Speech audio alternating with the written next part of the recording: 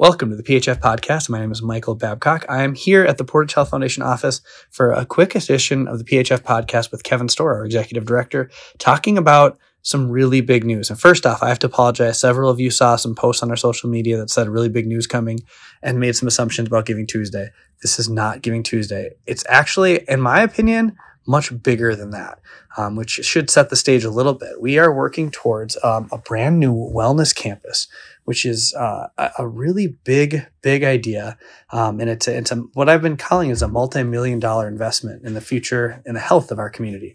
So I'm here with Kevin Storr. And Kevin, I want you to talk about this. Where did this project come from, and what's your vision on what might happen here with this? I think this goes back actually before we converted from the hospital. And Jim Bogan had at a couple different times had investigated the idea of building a YMCA for the community. And there's a lot of reasons that didn't happen. In particular, the financial model that was needed to support an entity like that didn't exist and really wasn't possible. But when I had interviewed for the position, even at that time, conversation during the interview with the board was, this fund that we're creating has a potential to do something bigger for our community than just be a funder in a lot of the smaller projects we've done. We've done some big projects as well. But the idea all along has been, how do we position the foundation to really, not only position the foundation to finance or to go after the financing to support an endeavor like this, but to also build the type of social capital needed to demonstrate that we can execute on the projects that we take on. And, over the last almost 9-10 years now, we've been working towards that end. And, we have talked about the idea with many of our community partners about, some co-location space. One of the top 5 questions that I always get is, when are you going to build, when are we going to build as a community some kind of a recreation component or recreation facility or whatnot? You talk with the veterans community, and they need a place for the veterans to congregate and to be able to have the resources and physical activity and an outlet for that. You talk about CTE programming and a number of different things that can go into this. And I don't we talked a little bit. We don't want to be so prescriptive in inviting the community to provide input that we direct input in one direction or another. But we are exploring the idea of building a large-scale community wellness campus that would maybe perhaps co-locate some of our human service partners, that would maybe address some of the recreational resource needs that we have in our community, that would help us with, youth programming, senior programming, those types of things. So right now, what we're asking for community input. We want them to think big. If we had a facility that was able to serve our community, what would you want in it? Do you want a place where there's some centralized mental health care? Do you want a place that you can have a pickleball court? Do you want a place where there could be indoor archery range and and training and whatnot? We don't know what that is. So I think the timing is right now for us to take what we've talked about a little bit internally and with some of our most close community partners, and to put that out to the community at large and say, help us with some ideas in what you would like to see, and how can we explore that and consider those things as we look at better serving our community. Excellent. And that's where you, the community, comes in. The survey is currently out there. If you go to phfgive.org/wellness campus, you can go there and fill out the survey. It'll take you a few minutes. Honestly, it'll take you 2 minutes if you want it to take you 2 minutes. If you want to sit and think about it for a long time, it could take you a long time too. There's big open fields in there for you to put in your ideas. And that's what we're looking for right now. This is the first stage. This is the first stage we're really doing, where we're bringing this out to the public and saying, we're ready to do this. We're ready to take these next steps. And our first step is to hear from you on what you want to do. And then we'll take all those ideas in and take our next step, which will probably be some more targeted community opportunities for involvement, whether that's focus groups or having community presentations, or just some kind of presentation we'll see online where, people can watch a video or something like that. We're not sure what that next step will be, because honestly, we want to hear from you guys. We want to hear those ideas. And a big question on, in addition to what we're looking at doing is where. Kevin, what kind of things are we looking in terms of where? And that's always a difficult question, because location to serve vulnerable portions of our community, or do we locate this in an area where we know that there's going to be the opportunity for foot traffic and centrally located? We have been meeting with some folks, with some of our municipal leaders and whatnot, looking at different places. We have a couple areas that we think will work for the size and scope of a facility that we're talking about.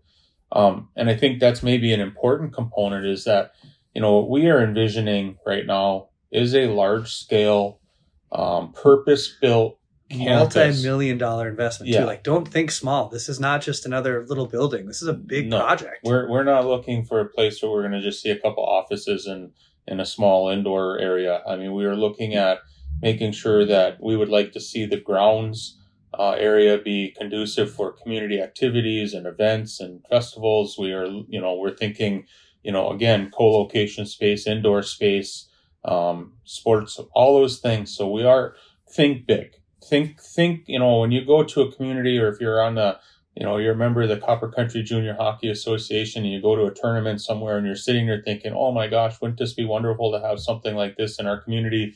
Or if you're at a soccer tournament or something, or, of somebody else that's getting some additional support, or after school programs that you had in your home community before. We're just looking right now for an open invitation to provide that input. We also recognize that not everything's going to be able to be incorporated in this, and we likely are going to have to phase this in. If there is a decision to proceed with actual, breaking ground and construction at some point, that it likely is going to have to be done in some phases. We also know that we can't do it alone. So, I mean, if you're somebody sitting there thinking, wow, it's about time that somebody was looking at this and have an interest in getting in and having that conversation from a donor standpoint, and would like to see this become a reality, and you recognize not only the social benefit and the human aspects of this, but also recognize the financial benefit that this will mean for our regional community and our regional economy, and want to talk with us about it, we would really like to have that conversation as well, and or that input as well. So right now we're just looking for general input, and we'll continue to provide feedback to the community on what we're going to do with that input. And I would suggest passing this along to other stakeholders, too. If you have a cause that's really interesting to you, we're going to be looking at like raw results of a survey. Get this to people in your groups, get them to say it in different ways, get their ideas out there in as many ways as you can, because ultimately these ideas are what's going to help drive our next steps with this. And also, I just want to get a quick shout out to Copper Country Senior Meals. They'll be part of this. That's one element of this, and talk about what space they might need, and give people another idea, another perspective of what we're looking at. When we ventured down the partnership with Copper Country Senior Meals, it was really about how do we maintain in a way that's sustainable the services to our elder community, in particular the nutrition services. But we also recognize that their kitchen space, or their prep kitchen, their cooking area, the cold storage, all the things that they need to effectively scale is not in a facility that's conducive to serve our community in the way that's needed. So that's one example, in terms of how we would look at building, incorporating an appropriate kitchen space, education space. And in that example, we've also had some conversations with, Jim Radiola, the superintendent of the immediate school district, about what does this mean in terms of maybe offering some additional CTE program? Could we incorporate CTE education in a culinary program with an expanded footprint in our senior meals kitchen?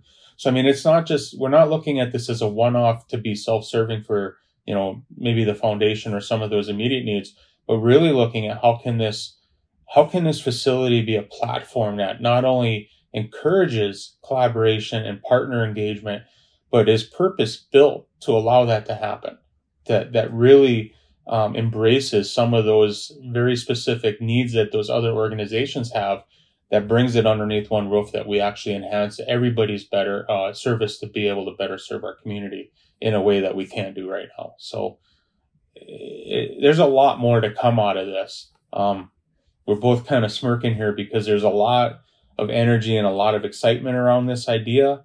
And I think most people that I've talked to so far about it immediately see the potential from one form or another in this and immediately get excited about it. And again, we want to make sure that if we are going to do this, if we're going to explore this, that we do it right and we do it with all the input that we can get from our stakeholders. So excellent. Again, the survey is available at phfgive.org/wellnesscampus. Kevin, thank you again for doing this podcast. I appreciate it. And it's fun to think, that right now it's mid-December 2022. 5 years from now, hopefully this project will be somewhere special, and we'll be talking about, the services we've added to the community and how our community has an opportunity to be healthier now because of this. So thanks for doing this, and help get that feedback in. We'll closing the survey on January 31st. So get it in before then, and make sure you keep up with everything we have going there. In addition to the survey, there's also an email list you can sign up for updates about the Wellness Campus. Thanks, Kevin. Thank you.